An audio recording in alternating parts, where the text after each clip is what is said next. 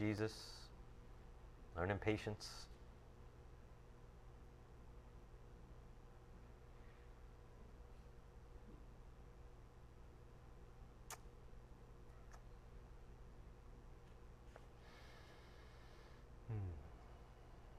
Good? Okay.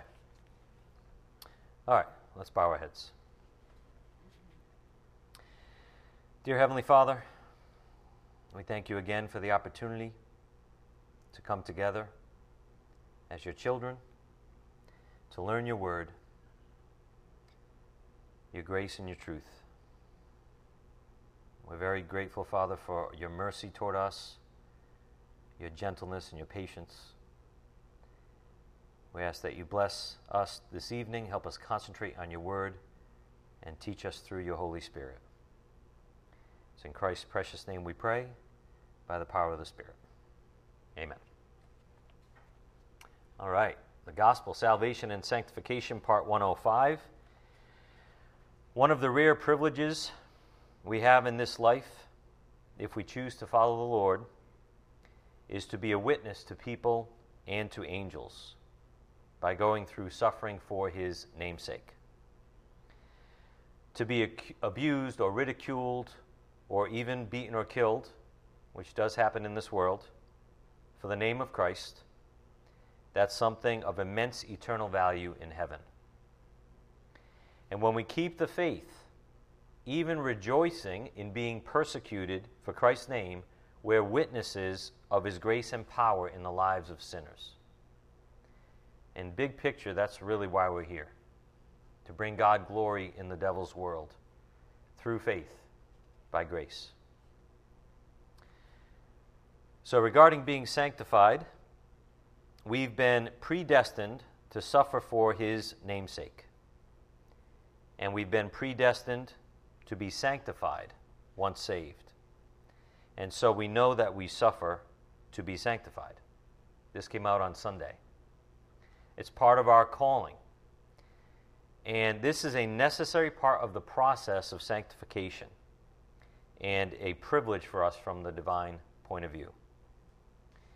So we've been predestined to go through certain things in our lives, all of which in his gentleness he will make sure we can handle first. God promises. In his gentleness, he's so gentle. I mean, how gentle is he with you? Just think of the times you really deserve something bad, and you got very little or none. And that is a picture of his grace and his gentleness. So he's not going to allow you to go through something, as Scripture tells us, unless he gives you the substance first. And he's going to treat you gently, as long as you're in his plan. If you're rebelling, that's one thing. That's another thing. Then get ready for something you might not really be ready for to handle. But if you are humble and you're following God, even though you make mistakes along the way, if your heart is right with God, he is gentle. And he's not going to put you through anything you can't bear. So the trials he asks us to go through, these are all good things. In the big picture, God is taking us to a supernatural place that is the sanctified life. And you'll be at a place at times in your life, and hopefully especially toward the end of your life, where you are amazed maybe that you're there, that you never would have imagined you'd be able to handle or think this way or trust God through a certain situation. But God's doing it. As long as you stay humble, he's doing it. So turn in your Bibles to 1 Thessalonians 3, verse 1. And here we're going to read about how we are destined to suffer as part of sanctification. 1 Thessalonians 3:1. Therefore, when we could endure it no longer, we thought it best to be left behind at Athens alone. And we sent Timothy, our brother and God's fellow worker in the gospel of Christ, to strengthen and encourage you as to your faith, so that no one would be disturbed by these afflictions. For you yourselves know that we have been destined for this. So Paul is encouraging them. Why are you disturbed? you shouldn't be disturbed. You know we've been destined for afflictions in the devil's world following our Lord and Savior, who was crucified. If he was crucified in this devil's world, we're going to have some repercussions if we follow him. So don't be disturbed. In verse 4, for indeed, when we were with you, we kept telling you in advance that we were going to suffer affliction. And so it came to pass, as you know. For this reason, when I could endure it no longer, I also sent to find out about your faith, for fear that the tempter might have tempted you, and our labor would be in vain. And one of the temptations is to lose faith when trials come up, because you're disturbed, or you let them surprise you. And you should never let the things surprise you. Nothing in the devil's world should surprise us. And granted, we might be caught off guard, especially if something traumatic happens in our life. That's understandable. But to be surprised at fiery ordeals, as 1 Peter 4 talks about, Peter's like, why are you surprised at fiery ordeals? We're in the devil's world. So be accepting and be expecting these things, because we have been destined for this in verse 3. So regarding sanctification, here's our main definition: to be made holy, to be set apart for God's purposes, to be consecrated in time unto God's will. So we've seen this for a while now, but think about it this way on the board. Sanctification is not possible in time without circumstances that cause us to lean on God. It's not possible. And when I say lean on God, I mean really lean on God, as if you're falling over and someone's catching you. God wants us to get to that point. And sanctification is not going to happen without that type of reliance on him. And that type of reliance on him is not going to happen without real, legitimate trials and sufferings at times. We're not called to suffer all the time. Thank God. He gives us reprieves. He gives us blessings. He gives us calm times in our lives. But at times he wants us to go through the fire. All for sanctification. All for his glory, which we can only do in this life. So again, sanctification is not possible in time without circumstances that cause us to lean on God. How can we be set apart for God's purposes if we're allowed to stay living for our own purposes? How are we going to be separated from the world in that supernatural way if we're allowed to keep living for our own purposes? Now we can get there again one of two ways: in humility, by obedience to the word, or rebelling, and God will take us the hard way. But he's like, will you just submit and admit you're not here for your own purposes? And the more you do that, the more you're going to have God's peace despite the trials. If nothing interrupts us and wakes us up, many of us would be lost, or at least waste our lives away without any eternal value. But nothing wakes us up quite like suffering. Nothing makes us as aware of our pure need for God's help than suffering. Pure need. Pure falling on your face as a child kind of a need. We need suffering. It's actually our friend, whether we like to admit it or not. So to suffer undeservedly for Christ's name, what an honor and privilege that really is in the big picture, after what he suffered on the cross for us, for our salvation. As the Spirit gave us on Sunday, Jesus prophesied to his disciples about future tribulations, stating that such suffering leads to testimony. So just like we saw Paul say in 1 Thessalonians, don't be disturbed. We were expecting this. We were destined for this. Jesus prophesied in Luke 21, verse 10. Go to Luke 21:10. We saw this wonderful passage on Sunday. Jesus warned his disciples. In other words, don't be surprised. Don't be disturbed. These future tribulations are going to come. And they're going to lead to an opportunity for your testimony, where without the suffering, without suffering for my name, you would not get to speak before governors and kings and high priests that are lost. How else are you going to get that kind of a platform unless you suffer unjustly? There might be another way, and there could be, but this is one way Jesus said that God will use. So look at verse 10. Then he continued by saying to them, nation will rise against nation and kingdom against kingdom. And there will be great earthquakes, and in various places plagues and famines. And there will be terrors and great signs from heaven. But before all these things, they will lay their hands on you and will persecute you, delivering you to the synagogues and prisons, bringing you before kings and governors for my name's sake. And it will lead to an opportunity for your testimony. On the board, sanctification is the result of a faith being put into action. Testing, therefore, is designed by God as an opportunity to reveal your God-given abilities by grace through faith. This goes for salvation and sanctification, and you are a witness. We saw this on Sunday in Acts 10:34 through 43, 1 Timothy 6:12, and Hebrews 12:1, for example. But as came out on Sunday, you can't go into this opportunity with human strength. Notice the point on the board says, reveal your God-given abilities by grace through faith. That's what trials are designed to do. So we can't go at it with human strength and willpower, saying, I'm going to do it.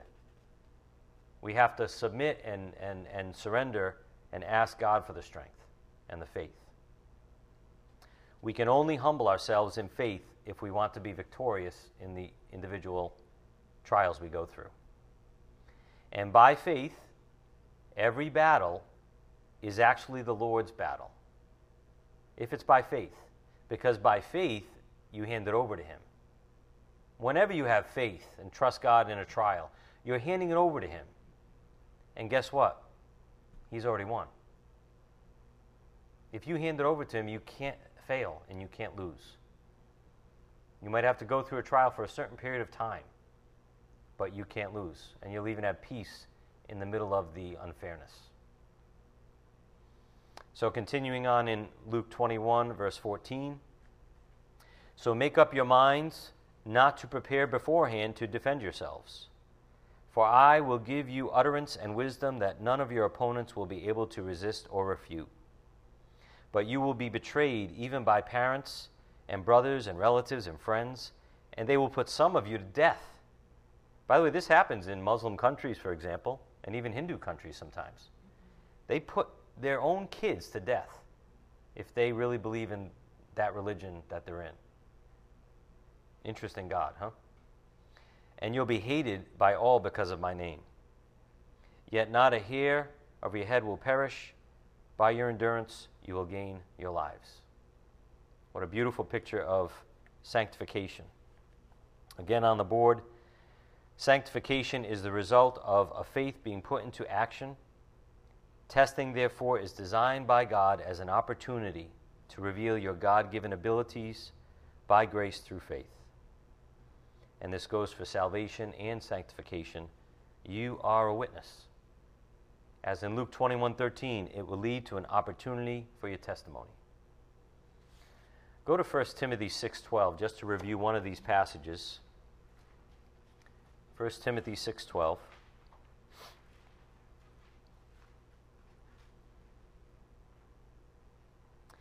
It says, fight the good fight of faith.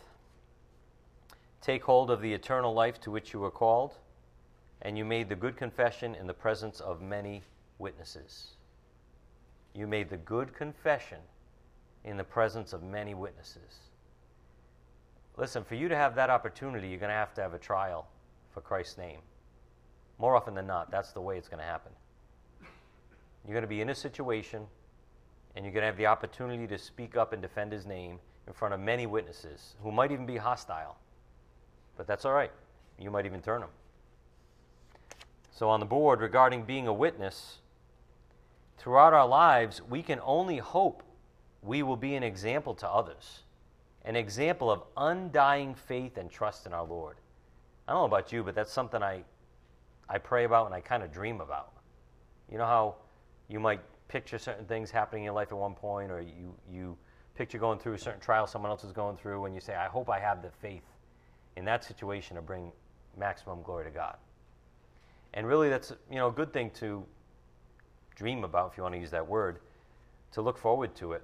I mean, isn't this why we're here? Isn't this our great hope, that we can keep the faith in any circumstance? And that's what brings God the most glory, regardless of the testing and suffering. So that's being a witness while we're being sanctified. And regarding 1 Timothy 6:12, maybe by the end of our lives, we will have many witnesses that can legitimately say about us, they kept the faith. That was wonderful. That was amazing. They kept the faith. It was awesome to watch. It even changed my life. It brought me to Christ. I mean, how awesome will that be? You might get through a certain sickness that you should have died. You might get through a certain accident or a certain attack on you, and you got through it with faith, and that maybe will be what people can say about you if you stay humble. So we're talking about big picture stuff, right? We have to constantly step back and see what God is trying to do as a whole. We get so myopic sometimes, and we look at our little situation and we kind of panic, or we get hyper-focused on that little situation, and we don't step back and say, oh, why is this maybe happening? Who's watching right now? What people are watching that I can't see that are watching me? What angels are watching over my left shoulder right now? We forget to step back and look at the whole picture. Why might this be happening? Why did Lydia's daughter, have a little accident at the dinner the other day and suffer in that way? A few of us were actually talking about it. We're like, I wonder what God's going to do through that. I'm not going to say what we were contemplating, but it's pretty funny. But it could be a multitude of things that come out of that type of situation, for faith purposes, for forgiveness purposes, for grace, for different people that were there. Who knows? But to God be the glory, right? Isn't that the point? Whenever something happens, it's a privilege. So we're here for God's glory. Faith is the device that God equips believers with in order to bring glory to himself. We receive both the faith and the trials where it is tested by grace. They're both grace gifts. The faith and even the trials are grace gifts so that we can operate in faith, have the opportunity to do so, and to be a testimony. The Lord will provide whatever we need in our lives, including faith itself, to bring him eternal glory if we remain humble. So it doesn't depend on us. See, that's where we need to relax. We think it depends on us. Only thing it depends on is our humility, really. Our bowing down before him and saying, I need your strength. That's the only thing it really depends on. If you are that truly humble, he's going to provide it for you. And it's going to be a strength that you may not even know of. So again, to God's glory, without the trials, faith remains untested and unconsummated. Without the faith, trials are either self-induced and or originating from one of our other enemies. But as we saw on Sunday in 1 Corinthians 10:13, Part B, God is faithful, who will not allow you to be tempted beyond what you are able, but with the temptation will provide the way of escape also, so that you will be able to endure it. As the Spirit brought out earlier, we've been predestined to go through certain things in our lives, all of which God's gentleness will make sure we can handle first. To the point on the board. remember what David said and ask yourself, how could he say the things he said with all the testing and suffering he was allowed to go through? Now again, look at the verse on the board. God is faithful, who will not allow you to be tempted. He won't even allow you to go through it if you're not prepared, if you're not given the grace first. See, he can stop it any time. So that's a wonderful thing. But let's see what David's attitude was in Psalm 18, verse 28. Go to Psalm 18, verse 28.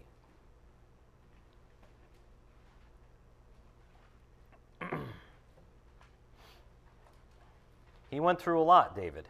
He was constantly attacked for years, even though he was God's man. How is he able to say these things? Verse 28. For you, talking to the Lord, you light my lamp. The Lord my God illumines my darkness. For by you I can run upon a troop, and by my God I can leap over a wall. As for God, his way is blameless. The word of the Lord is tried. He is a shield to all who take refuge in him. For who is God but the Lord? And who is a rock except our God? The God who girds me with strength and makes my way blameless. He makes my feet like hinds' feet. He sets me upon high places. He trains my hands for battle, so that my arms can bend a bow of bronze. You have also given me the shield of your salvation, and your right hand upholds me, and your gentleness makes me great. As you can see, David trusted the Lord, literally one step at a time. And David knew God would not give him more than he could handle. He actually trusted in God's gentleness, God's grace provision every single time. It's because God provided the grace for him first, every step he took, and he will do the same for us because he's faithful. Think about it. If you're faithful and you're perfect, that means you're faithful every time, right? If you can say, I won't allow you to be tempted or tested beyond what you're able, you can pull that off because you're omnipotent. And God is gentle. So what do we have to worry about, be anxious about? He's going to provide the grace. He has to, by his own character, provide the grace to us before he asks us to go through a trial. So his faithfulness is really what takes us to sanctification. Right? Again, on the board, God is faithful. God is faithful. We tend to think, we have a tendency in our flesh to think it has something to do with us. But really, the only thing we're asked to do is have humility. Even to ask him for more faith. I mean, those are things that you can't, you can't take credit for. He's like, that's your free will participating. But he does everything that's needed to accomplish the task. So the reality is, too, which came up on Sunday, if you're not being tested, or at least challenged in your soul, then something might be awry in your soul. It's just like we've talked about in the past. If you don't have a desire to follow the Lord, if you don't have a desire to stay away from sin, even though you do sin, if you don't have a desire to stay away from it, then something is probably awry in your soul. Something's not right. And that's when we need to check our heart on the matter. Well, it's the same again with being tested. If we're not being tested, or we're not even being challenged in our soul, then something might be wrong. And that's when we might need to check our heart. But being tested is a good sign. If you're being tested for Christ's name in any way, that's a really good sign. Because that means you're on the right path. And God is asking you to go through certain trials. We also saw on Sunday that people can misjudge or mischaracterize the nature of testing. On the board, regarding poor witnessing. Most people characterize testing as anything that causes them personal discomfort. It's really pretty funny if you think about it. I stubbed my toe. I'm suffering for Jesus. Can you honestly say that's the reason you stubbed your toe? Or were you going somewhere you shouldn't have been going? Like, we over apply everything to spiritual reasons. This is grossly misrepresenting God's grace, for so much of man's suffering is self-induced, if we're honest.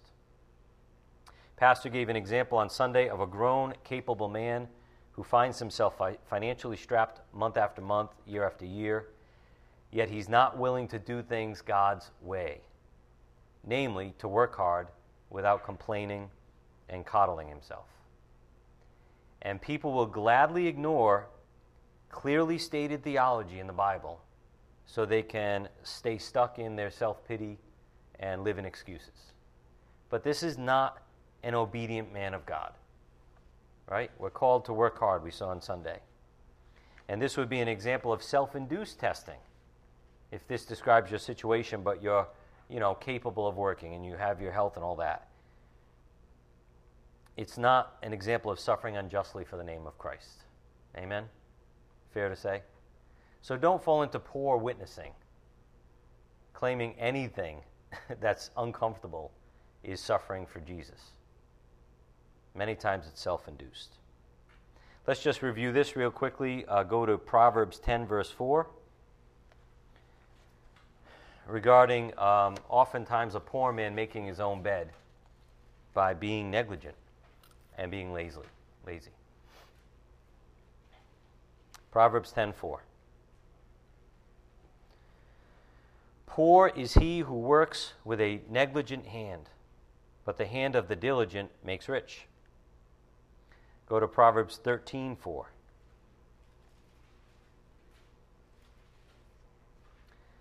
The soul of the sluggard craves and gets nothing, but the soul of the diligent is made fat, which means prosperous. Don't worry, ladies. Fat was a good thing back in the day. And go to Proverbs 21:5. Did nobody get that? Proverbs 21:5. Hey, if you were fat back in the day, man, you were rich. Everyone was like, man, you're fat. You eat good food. Seriously. And that's what happens in third world countries even these days. They admire being overweight. They're like, wow, you're blessed. Really. So, ladies, take that perspective and run with it. Relax. Proverbs 21:5.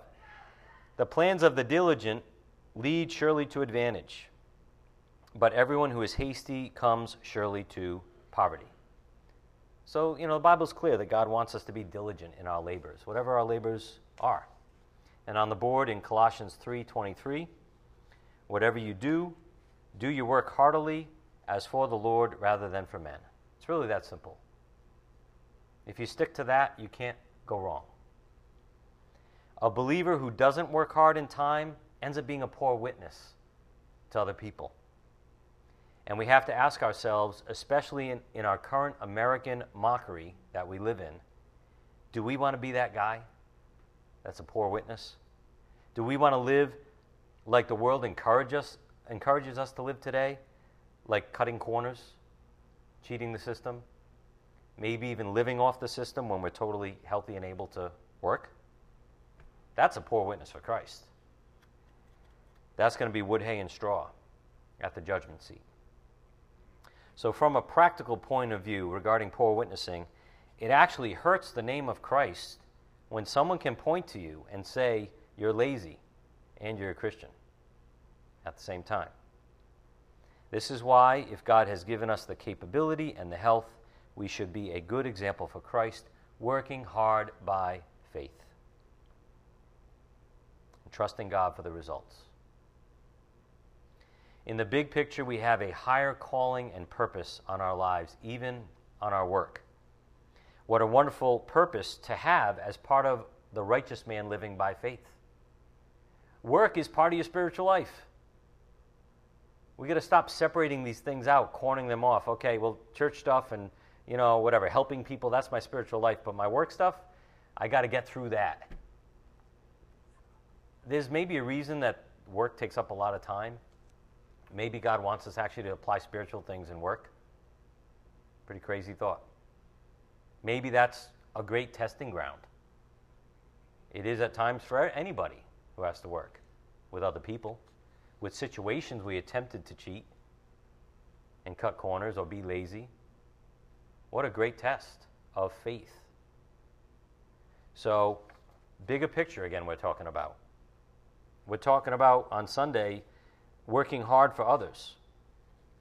We mustn't think of our hard work as merely being able to pay our own bills from month to month. That's like a short-sighted view. Rather, we must think bigger picture, understanding that we work for God, who intends to use such fruit to the benefit of others. That's big picture. And that's why I capitalize the words think on this point. Because what's important is how we think about work. First, if you want to execute and do things and work God's way and in God's manner, first you got to think properly about it, right? So we have to change our perspective about, instead of thinking that we're paycheck to paycheck and getting through work, instead we should change our thinking that we're working for God and He wants fruit to come from it for the benefit of others. Different perspective. It's how we set our mind about work that's important. We must grab the right perspective, which is on the board. The Spirit is basically saying, work hard so you can give more. If we could actually summarize even the upcoming verse that you're going to see in a moment, work hard so you can give more. For my purposes, for my glory. You want to have more to give? Maybe you need to actually work harder, if God has enabled you to. So look on the board at Acts 20:35. In everything I showed you that by working hard in this manner, you must help the weak. And remember the words of the Lord Jesus, that He Himself said, it is more blessed to give than to receive. It's interesting how Paul tied these two principles together. He said, I showed you, my own example, that by working hard, you can help the weak. And remember what Jesus said, it's more blessed to give than to receive. So maybe, just maybe, God asks us to work hard so that we can give more. And a lot of good fruit comes from that. This is all part of being a good witness for Christ and part of our sanctification. So whether we're talking about finances, especially in the giving realm, right? Whether we talk about giving finances or giving our time or giving our energy to someone or our compassion, whatever it is, it comes back to who we love. The love of Christ should be what motivates us to even work hard for God and not for ourselves. As the Lord said in John 15:13, greater love has no one than this, than one lay down his life for his friends. And he also said in Luke 16:13, no servant can serve two masters, for either he will hate the one and love the other, or else he will be devoted to one and despise the other. You cannot serve God and wealth. Which one do you love? You don't have time in the day to work for both God and money. You got to make a choice. There's not enough time in the day to do it all, that you think you can do it all. You know, have your thing on the side, right? Have your cake and eat it too. And here's God saying, I'm going to bless you. Will you stop working for yourself?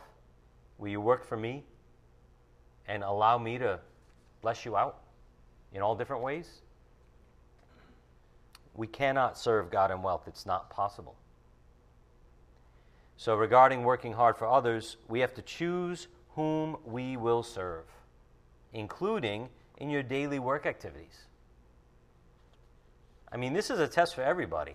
I don't know how it can't be. If you're working and you're earning money through your work, it's a test on what motivates you to work hard. Am I doing this for my own personal gain or even for accolades at work or whatever? Or am I working for God literally? He's my boss and I'm going to work hard because He asked me to and trust Him for the results. Who will you end up being a witness for? It really is what it comes down to in your work life. Go to Joshua 24, verse 14. Joshua 24:14. Will you work hard for God and others? Or will you work hard for yourself and your own personal gain? As we read this passage, when you see the phrase other gods, substitute money in there. All right? As we read this passage, when you see the phrase other gods, substitute money in there. Because for us, in our day and age and in our country, that's our big test that we make an idol out of. And the Lord said we cannot serve both. You have to make a choice. Look at verse 14. Now therefore, fear the Lord and serve him in sincerity and truth, and put away the gods which your fathers served beyond the river in Egypt, and serve the Lord. If it is disagreeable in your sight to serve the Lord, choose for yourselves today whom you will serve, whether the gods which your fathers served, which were beyond the river, or the gods of the Amorites in whose land you are living. But as for me and my house, we will serve the Lord. The people answered and said, Far be it from us that we should forsake the Lord to serve other gods. For the Lord our God is he who brought us and our fathers out of the land of Egypt, from the house of bondage, and who did these great signs in our sight, and preserved us through all the way in which we went, and among all the peoples through whose midst we passed. The Lord drove out from before us all the peoples, even the Amorites who lived in the land. We also will serve the Lord, for he is our God. Then Joshua said to the people, You will not be able to serve the Lord, for he is a holy God. He is a jealous God. He will not forgive your transgressions or your sins. If you forsake the Lord and serve foreign gods, then he will turn and do you harm and consume you after he has done good to you. What is Joshua saying? Why did Joshua just say that after they said, we're going to serve the Lord? Joshua is saying, this is a big decision. Don't make this a light, mocking decision. All right, yeah, we'll serve the Lord. It's not a half-hearted decision that can be made. It won't be accepted by God. And it reminds me of when Jesus was telling people about counting the cost of following him. He's like, this is not a half-hearted decision. I'm not asking you to condone what I do. I'm asking you to love me. And so Joshua's like, listen, you're not going to be able to serve God if you forsake, in verse 20, if you forsake the Lord and serve foreign gods, then he will turn and do you harm and consume you after he has done good to you. The people said to Joshua, No, but we will serve the Lord.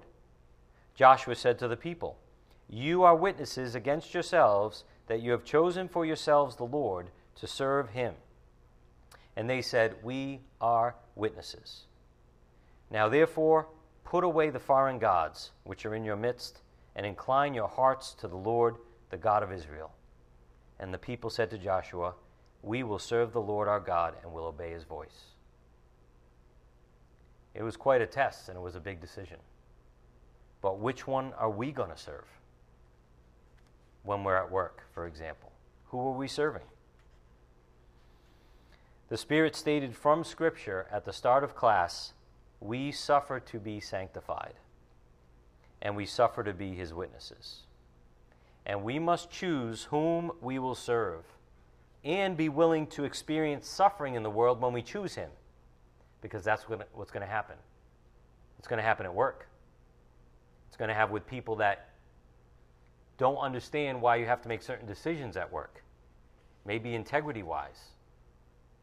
All right? They don't understand, and you're going to be persecuted for doing things God's way, even at work. But that's what happens if you choose the Lord. Don't be disturbed and don't be surprised. Expect it and rejoice in it. Go to Romans 5:3. We must choose whom we will serve and be willing to experience suffering from the world as part of that.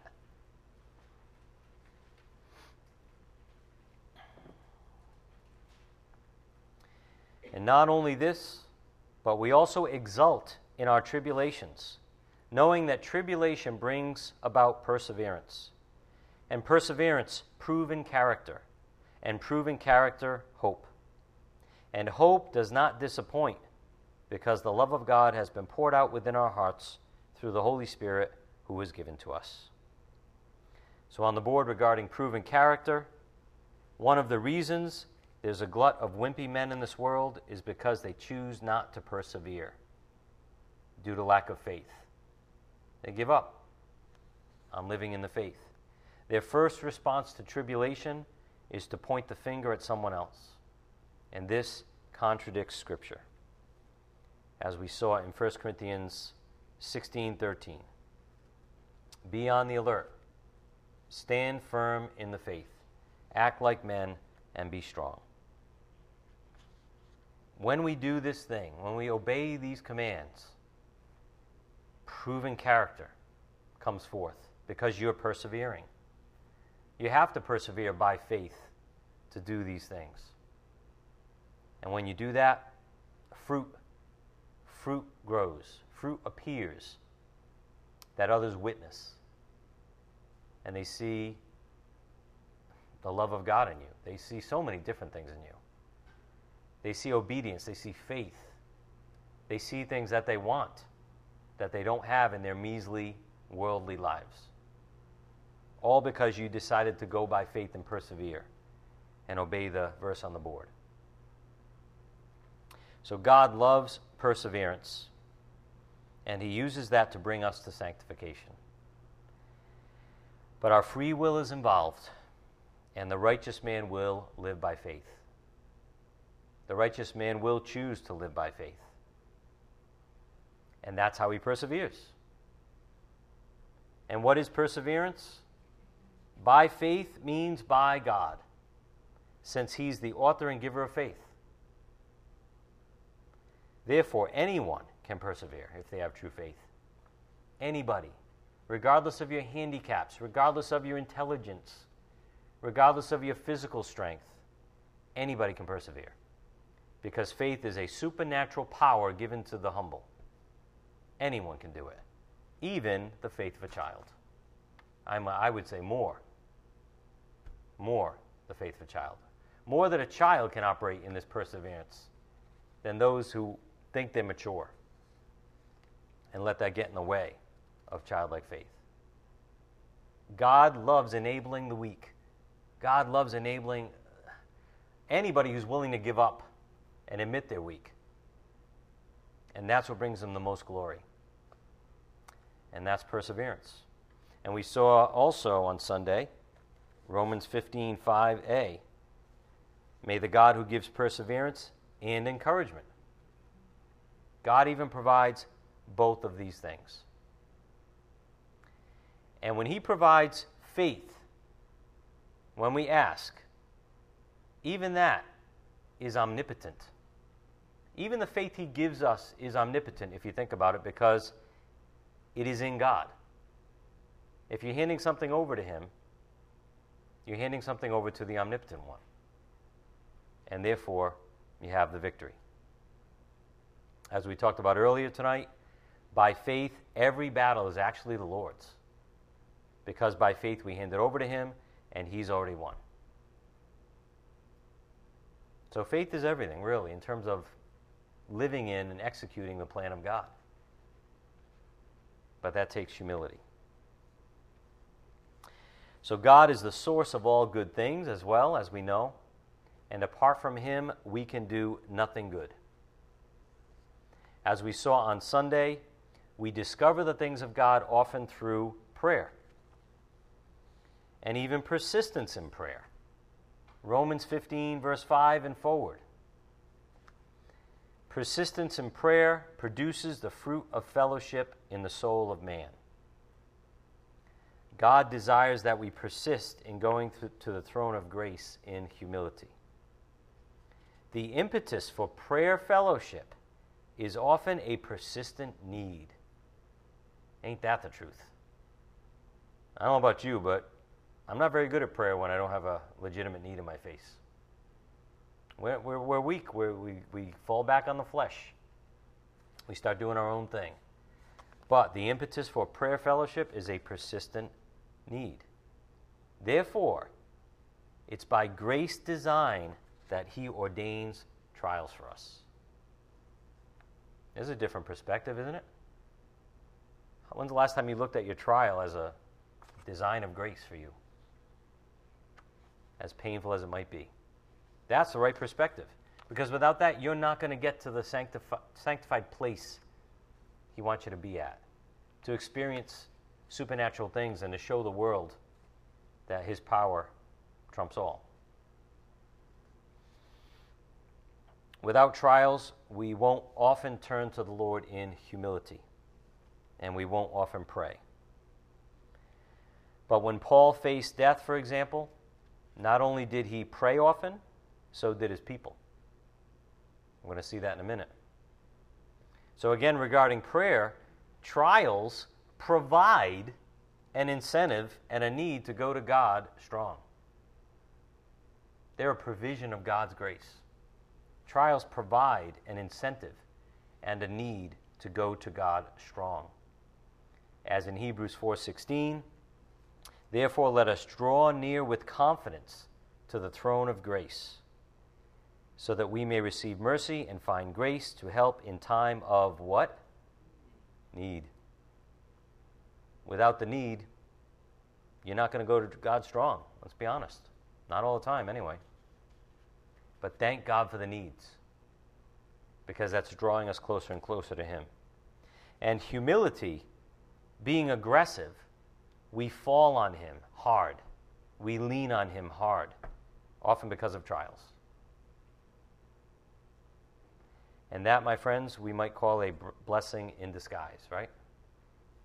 A trial that might be very difficult for you, but puts you in this place where you can honestly go to God strong.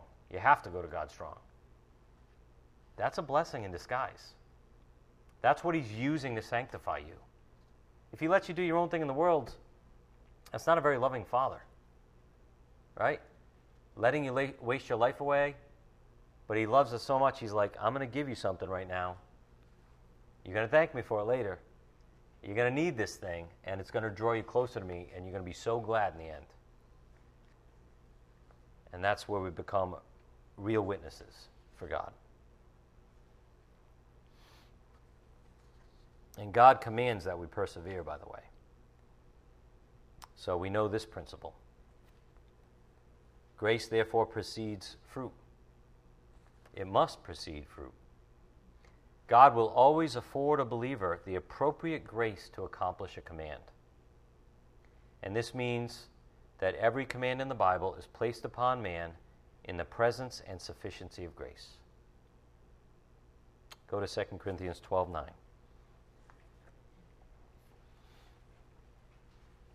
Again, God will always afford a believer the appropriate grace to accomplish a command. This means that every command in the Bible is placed upon man in the presence and sufficiency of grace. 2 Corinthians 12:9. Paul said, he has said to me, my grace is sufficient for you, for power is perfected in weakness. Most gladly, therefore, I will rather boast about my weaknesses, so that the power of Christ may dwell in me. Paul knew. Paul knew this was a grace provision even, his thorn in the flesh. On the board, Paul understood that power is perfected in weakness, to the degree that he persistently fulfilled his mission in the face of obscene adversity, even from those in his own flock. He knew it was a benefit to him to have the weaknesses he had. And he persisted by faith. And God provided each step of the way. Grace precedes fruit. It has to, because God is faithful. And he will not allow you to even be tested beyond what you're able. Paul knew through all the adversity, and there was a lot of it, that God was using it to be at work in him. And we might say, from a spiritual perspective, the weaker we are, the better. Now, this doesn't mean fake weakness or put God to the test by purposefully putting yourself in bad situations so you could be weak. That's not what it means. That's tempting God. We all know God will provide, won't he? He'll show us plenty of weaknesses. He'll put us through plenty of things that reveal our weaknesses. Especially when we think we're strong, we're doing, we think we're something. So God will provide that wonderfully by grace at the right time. So we might say the weaker we are, the better. Because that allows us to rely and lean on God hard, and then we have divine power when we do that. And that's where a true witness comes in. So it might be painful and discouraging at times, but that's exactly what the Lord will use to show or reveal his grace and power is with you. How about truly facing death? If you've ever had that in your lifetime, or let's say you experienced at least a truly dangerous situation where you could have died maybe, okay? Or you should have been seriously injured, and you weren't. You know that was 100% God's grace, letting you escape that, what seemed like an inescapable situation. So how much more now is your confidence built up? Your hope in God.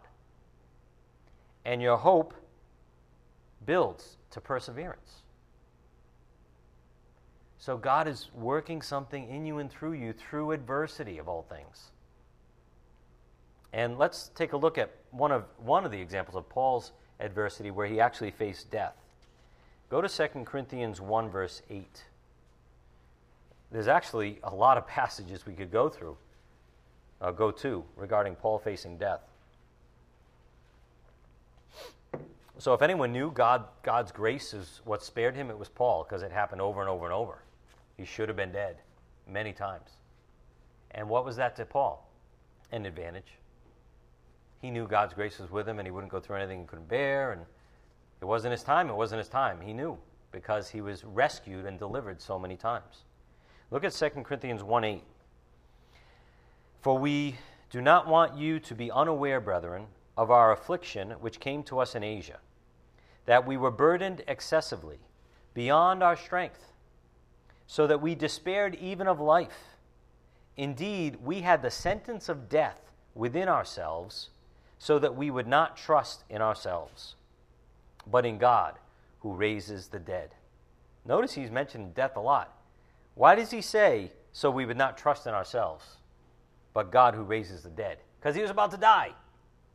So he's like, I have to now, in this situation, trust God who raises the dead.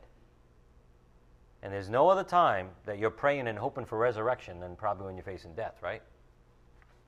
And so that's what Paul was doing. He's like, I'm not going to trust in myself. I can't right now. I'm literally facing death and I have no way out. But I'm going to trust in God who raises the dead, who delivered us from so great a peril of death and will deliver us. He on whom we have set our hope, and he will yet deliver us. And then Paul tells of the power of prayer and how that is a witness to many. Look at verse 11. You also joining in helping us through your prayers, so that thanks may be given by many persons on our behalf for the favor bestowed on us through the prayers of many. This is in context of death, facing death. And he's like, your prayers, they did a lot. And some of us fear trials we're about to go through. Some of us fear what might be coming down the road. We fall into that trap. And we wonder if God's grace will be there for us. But we cannot buy that lie. That is your bad, evil roommate whispering in your ear, saying, you might not be ready for this, or God might not provide you the grace to go through that thing. Don't listen to the evil roommate. As Pastor and I had a recent conversation, we must be on the alert for and extinguish the fiery darts when they come. The Spirit encouraged him to alert me, as one of your teachers, to an increase in these fiery darts. And I pass that message on to you. Beware of fiery darts, which are mental attitudes that are projected at you. They come in your soul and they try to take hold of your soul.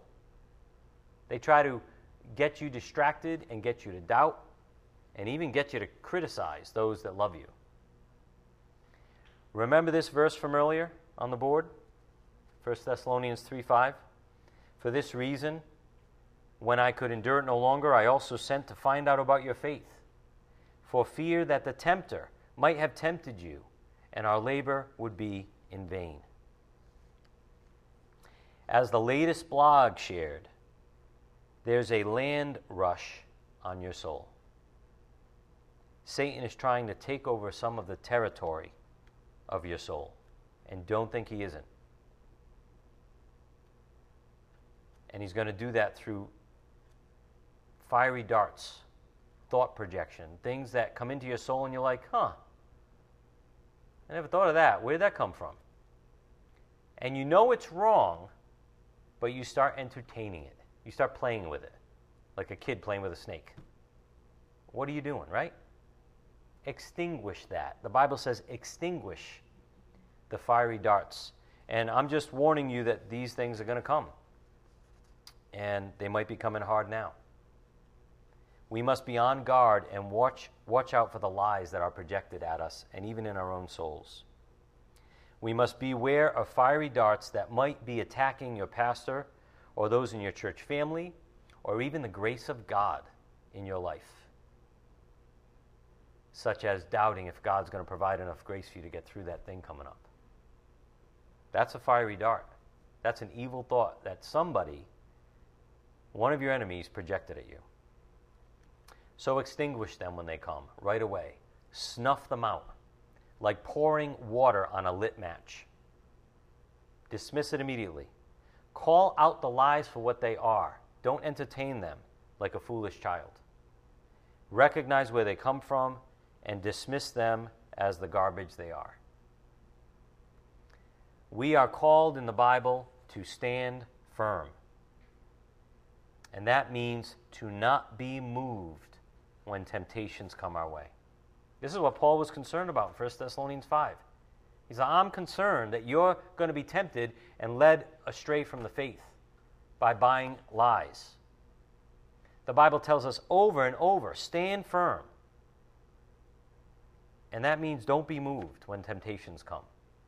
Extinguish them. 1 Corinthians 15:58, 1 Corinthians 16:13 through 14, Ephesians 6:10 through 17, and 1 Peter 5:12.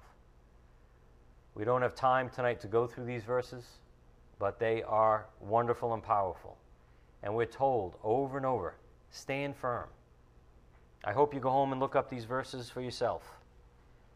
Stand firm in the faith, we're told. Stand firm in His grace.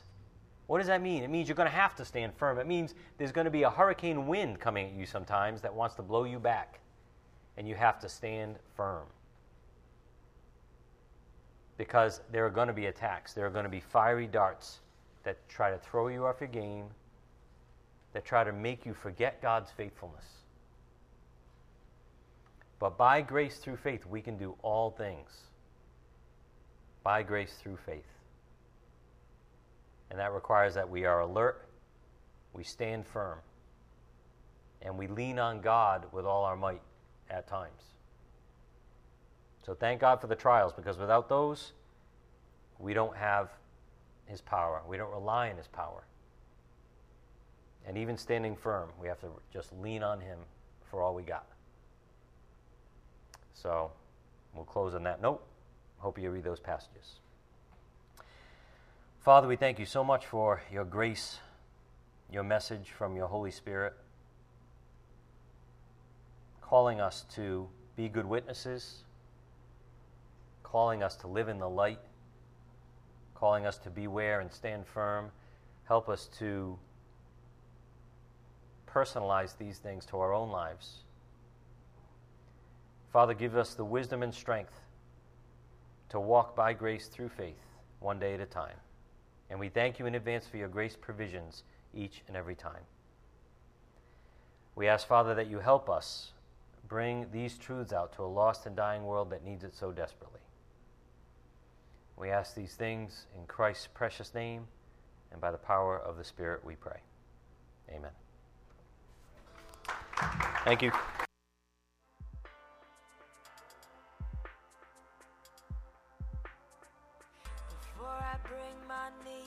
I will bring my heart.